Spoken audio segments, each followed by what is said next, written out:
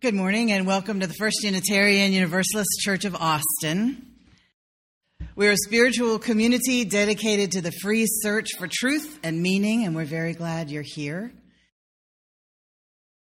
We come from a long heritage of teaching that there is a spark of the divine in every person.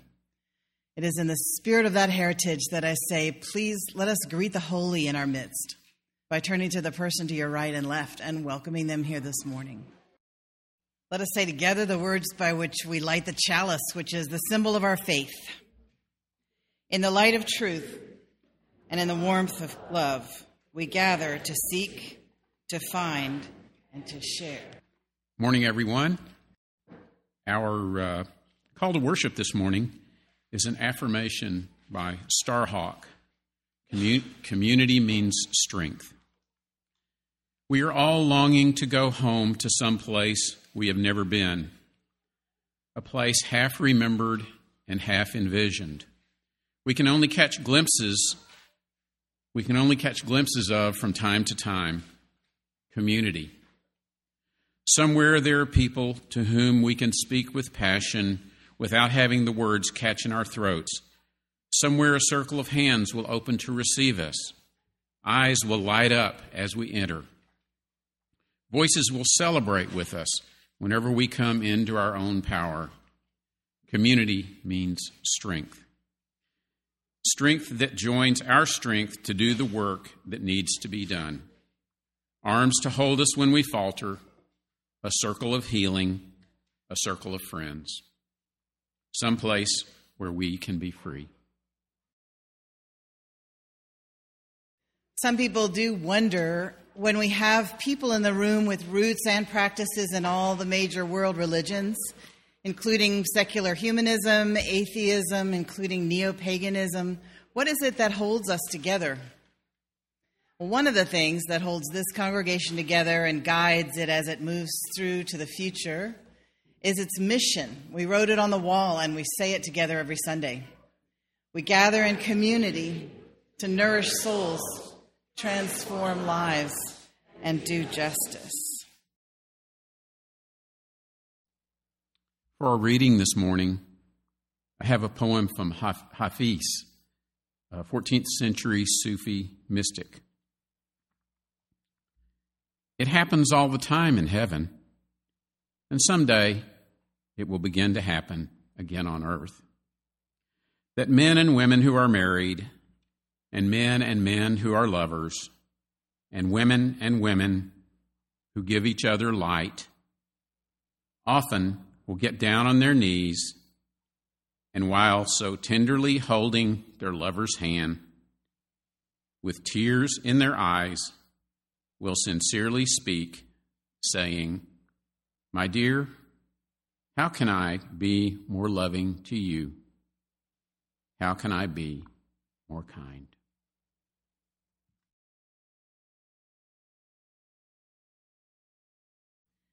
Now's the time in the service when we breathe together, where we become quiet inside, where we speak to God as we understand God, or listen, or hear our inner wisdom, or just follow our breath in and out.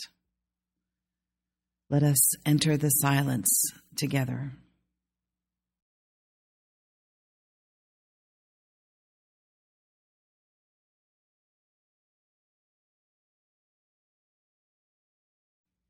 Every social movement for change has its language, its songs, its gestures, its history, its in-jokes, its slang, its assumptions, its infighting, and its sense of what's wrong with the world. This morning, in honor of Coming Out Weekend, I'm going to talk about the culture of drag. I'm going to give it a salute for being one of the big-haired, heavily made-up mothers of the LGBTQ freedom movement. The songs of the drag show have so many functions.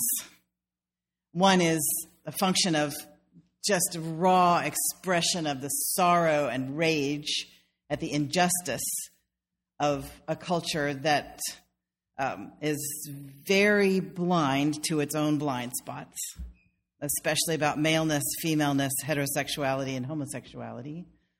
Some of the songs express joy in having the freedom to be who you are, and some talk about the power that you feel once you get rooted in who you really are and your authenticity.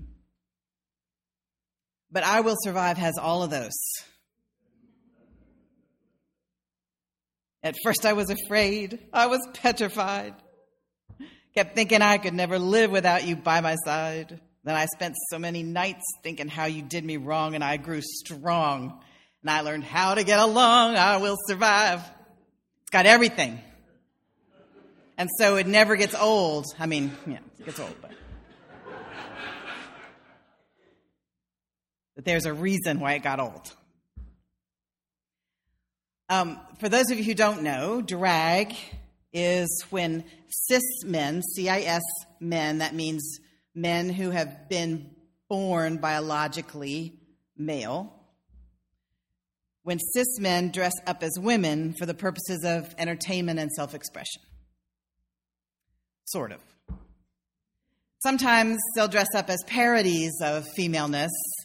Nobody really wants to, in the drag world, nobody wants to look like just a regular, normal, everyday, average, on the street woman. You want to look fabulous. And sometimes you want to mock the elements of femininity that our culture seems to value. The big hair, the big eyelashes, the big eyes, the high heels, the curves.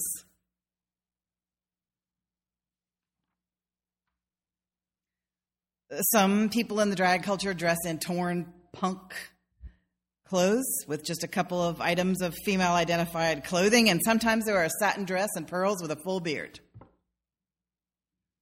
There are lots of different ways to do drag. That's the full beard kind, is campy drag. Then there's pageant drag, and then there's punk drag, and there's all kinds of different ways of expressing yourself. And sometimes drag can be cis women who were biologically born as women, dressing as men and expressing themselves in ways that our culture normally identifies as male, masculine. They'll, look like Joey from the hood. They'll put on the whiskers and look at you sideways and say, "How you doing?" It's got to be interesting to men to see what women notice as male and imitate.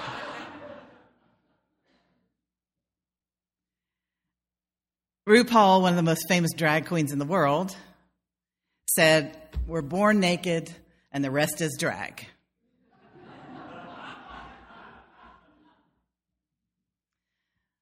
In a sociology PhD thesis by a woman named Elizabeth Kaminsky, she analyzes drag culture as a community. It's an oppositional culture, organized both to imitate and mock the dominant culture. In the bad old days, which ended last month, you could get thrown out of your family for being gay. In the early 70s, when you came out, you were in danger of being put in a mental institution. It was still a pathology to be gay. If your parents wanted you locked up, they could lock you up. About 40% of street kids now are gay and transgender. If you're gay as a teenager, you are 3 times more likely to commit suicide. It still does not look like a fabulous lifestyle to people who grow up in places like everywhere in Texas but here.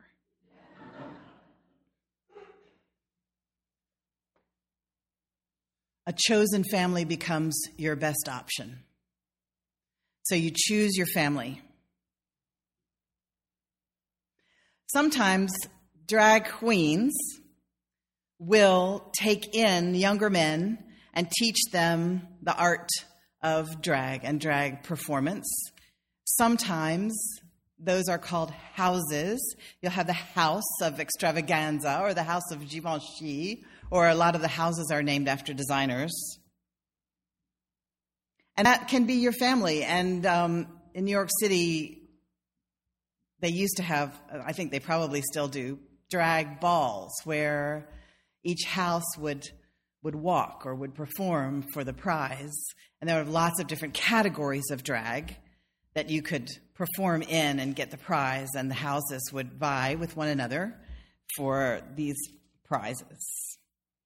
And in a drag family, it's like a regular family. There's love and drama and betrayal and members of the family who make you nuts and cattiness and jealousy, and it's just a regular family.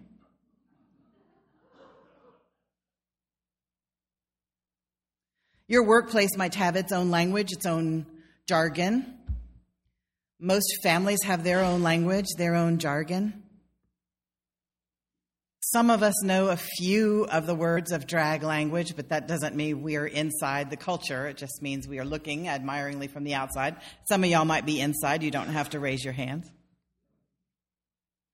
And not all gay people know about drag. This is important for straight people to know.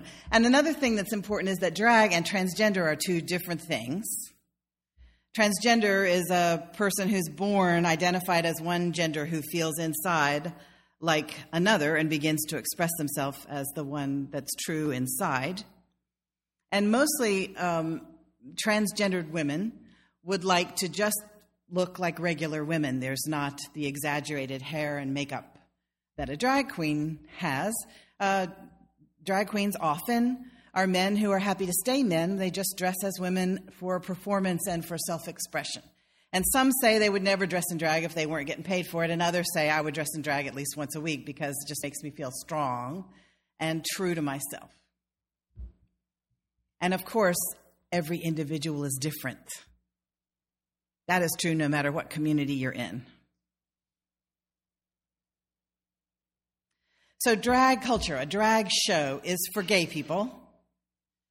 It expresses community. It creates a free space where you can express yourself and experiment and not have to apologize and not have the judgment of an outsider. You'll have plenty of judgment from the insiders, of course, but the outside world doesn't have to judge you in the free space.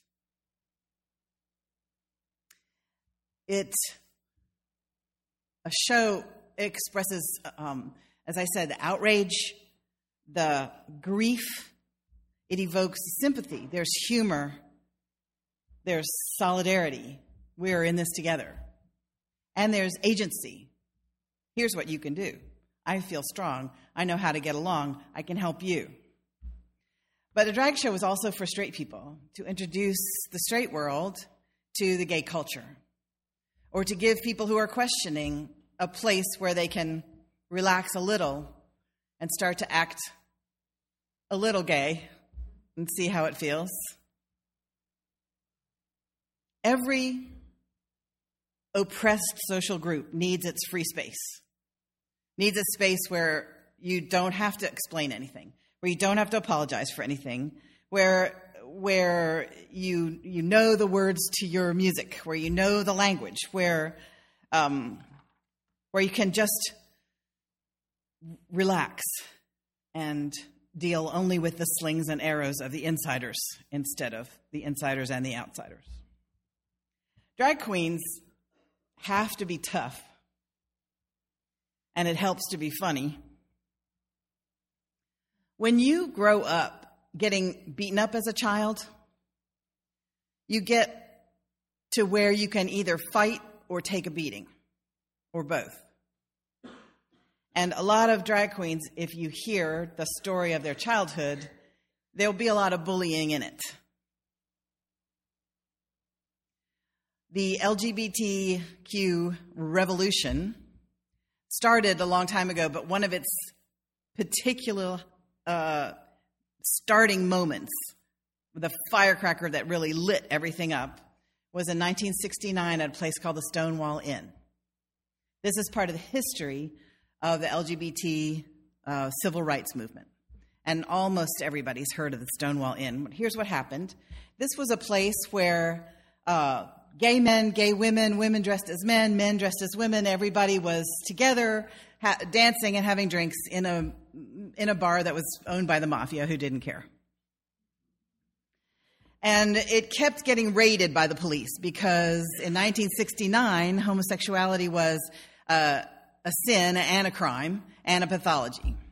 And so the police could raid with impunity, and gay bashing was a sport for people, including the cops, and not just verbal bashing. We're talking about really rough treatment by the police, and nobody would say anything because it was more shameful to be gay or to dress as a woman than it was to beat up somebody who wasn't fighting back. But this one night, there was a raid, and accounts vary about what happened, but what started was a riot. What started was not a peaceful, we shall overcome riot. It was a violent riot, which it seems is part of almost every social change movement at some point or another. The police raided, but the patrons wouldn't run. Maybe it was a butch lesbian who threw the first punch at a policeman. That is one person's view.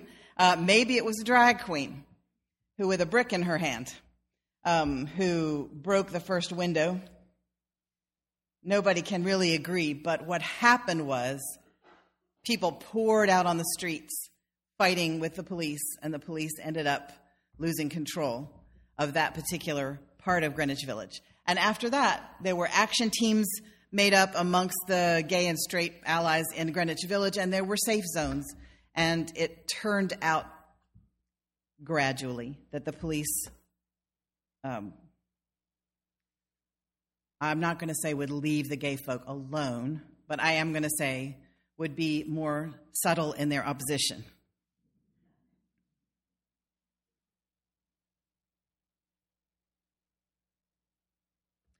Social change happens when a group has a collective identity. They know this is who we are, and we're developing our identity. And we get a social action frame, a frame by which we see what's wrong. We have language for what's wrong. We have language for what we're going to do about it. And then we feel energized with each other because we're not alone anymore. We have our songs, we have our language, we have our sense of us, we have our sense of what's wrong, we have a frame about what needs to happen. One thing the sociologists haven't talked about that I have been able to find, but something I've noticed, and I'm sure they've noticed it too, is that for social change to happen, there have to be two, at least, arms of the social movement. There has to be the respectability arm, and there has to be the scary arm. You know, the scary arm of the women's suffrage movement was were the women who chained themselves to the White House fence, who got thrown in jail, who went on hunger strikes, who were beaten by the police, who were force-fed in order to not have them die in prison and become martyrs. Their leader was a woman named Alice Paul, and they were violent rabble-rousers. And then there were respectable women who would say to the legislators, oh, gosh, it's just so too bad that they're being so violent and unladylike. But if you don't talk to us, you're going to have to talk to them. Carrie Chapman Catt was the leader of that group. And there's no way any legislator would have listened to Carrie Chapman Catt without Alice Paul being in the wings. Martin Luther King was a guy you could talk to. You could invite him to the White House. President Johnson sat down with him. And the only reason that happened was because Malcolm X was over here being scary. And Martin Luther King could say, gosh, it's a shame about that violence and language that they're using. If you don't deal with me, you're going to have to deal with them. I'm pretty sure he never said that out loud because he was a wise and a good politician. And there were many very respectable gay organizations that were working for change in the 60s, Civil rights movement was in full swing. The gay folks were trying nicely to get their point across. Going to be nice, going to be respectable, because everybody says, oh, no, don't be mean. Don't say mean things. We're doing this with the Black Lives Matter movement as we speak. They're the scary ones, and they're the respectable ones. You're not going to even listen to the respectable ones unless the scary ones do stuff like take over this or that, or disrupt this or that, or stop traffic on I-35, and everybody can go, oh, it's so, goodness, that's really wild. I can't believe they did that. How about dealing with us instead? So the gay folk who were working respectably in the culture for change got listened to, because if they didn't, there was a kick line of 6'4" drag queens in size 14 shoes that were mad and tough and knew how to take a beating and give one, by the way, and you were going to deal with them if you didn't deal with us. I say us because I always identify with the respectable ones. But it takes everybody to get it done.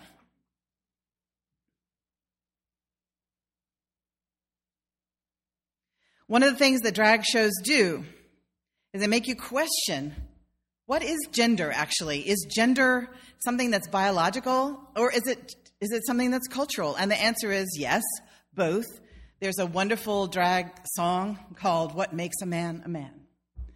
And you see this woman in front of you, and she says, I live with my mother in an apartment in the towers, and we sew together, but I sew better than she. And then the wig comes off. And the chorus is, what makes a man a man? And then the pads come out in the second verse. And then the other pads come out in the third verse. And finally, there's a man standing there in the verse that says, I change sex before your eyes. What makes a man a man? What drag culture does is it shines a light on the fact that whereas there are powerful biological drivers that determine gender activities, that's not all that determines gender.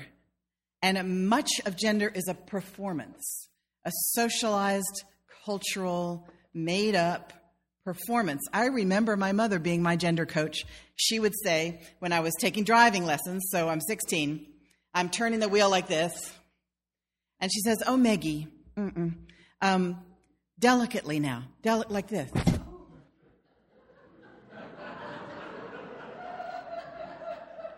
It's more ladylike. When a girl laughs, ha, ha, ha, ha, like that, someone will say, oh, no, like this. Don't open your mouth so wide. Don't show your teeth. I remember in 6th grade getting girl running lessons. We were running around, and this one girl who was more developed than the rest of us, she goes, oh, no, this is how girls run.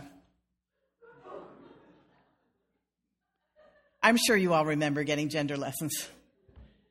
Boys don't cry. Boys don't do this. Boys don't do that. Girls don't. Be ladylike. Be ladylike. My mother said, don't beat them in ping pong. They don't like when you beat them.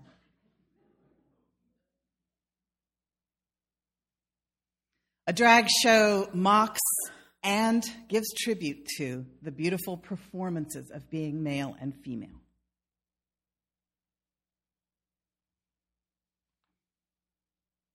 I want to end by singing a song that I wrote for Coming Out Weekend. It's called The Beauty in You. It invites you at the end of the song to stand up. And not just stand up if you're gay. It just says stand up and we'll stand with you. So if you stand at the end of the song, you're just saying solidarity.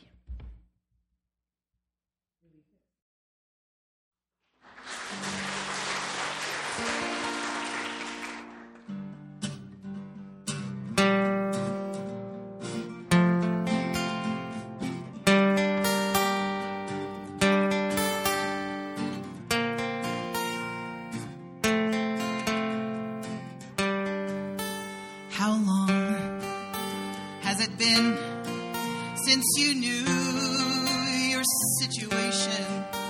How long after that till you understood? How hard did you pray to make it go away? It was never a part of anybody's plan. How hard did you work not to tell your mother, 'cause you hated the thought of seeing her cry? You would rather say nothing than do her any harm. So you paid for her innocence with lie after lie. I sing to the beauty in you, to the light in your eyes, to the pain you disguise your broken heart. I sing to the beauty in you. We will not lie anymore. Got your hand on the door. Let's make a start. How long did you wait till you told your father? How closely did you watch his face? Did he close it down?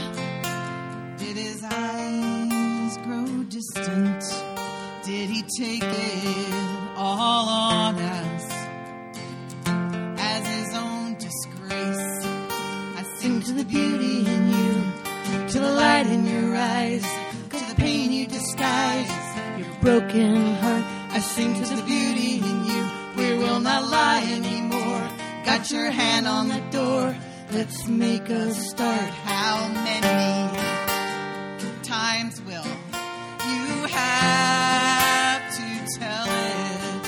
How many friends just fade from sight while the preacher, he thunders about sin and damnation? How many sad midnights did you fear he was right? I sing to the beauty in you, to the light in your eyes, to the pain you disguise your broken heart. I sing to the beauty in you. We will not lie anymore. Got your hand on the door. Let's make a start. Stand up. We will To the light in your eyes, to the up. pain you disguise your broken heart. I sing to the beauty in you. We will not lie anymore. Got your hand on the door. Let's make a start. Stand up. To the light in your eyes, to the pain you disguise. Stand up. You are beautiful. Stand up. We will stand with you.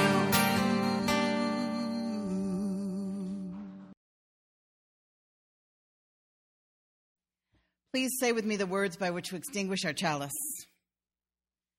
We extinguish this flame, but not the light of truth, the warmth of community, or the fire of commitment.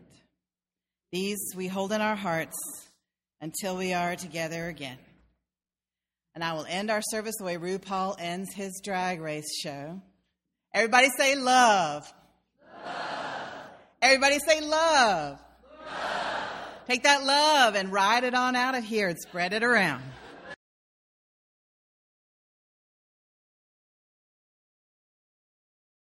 This is a production of the First Unitarian Universalist Church of Austin. For more information, go to our website at www.austinuu.org.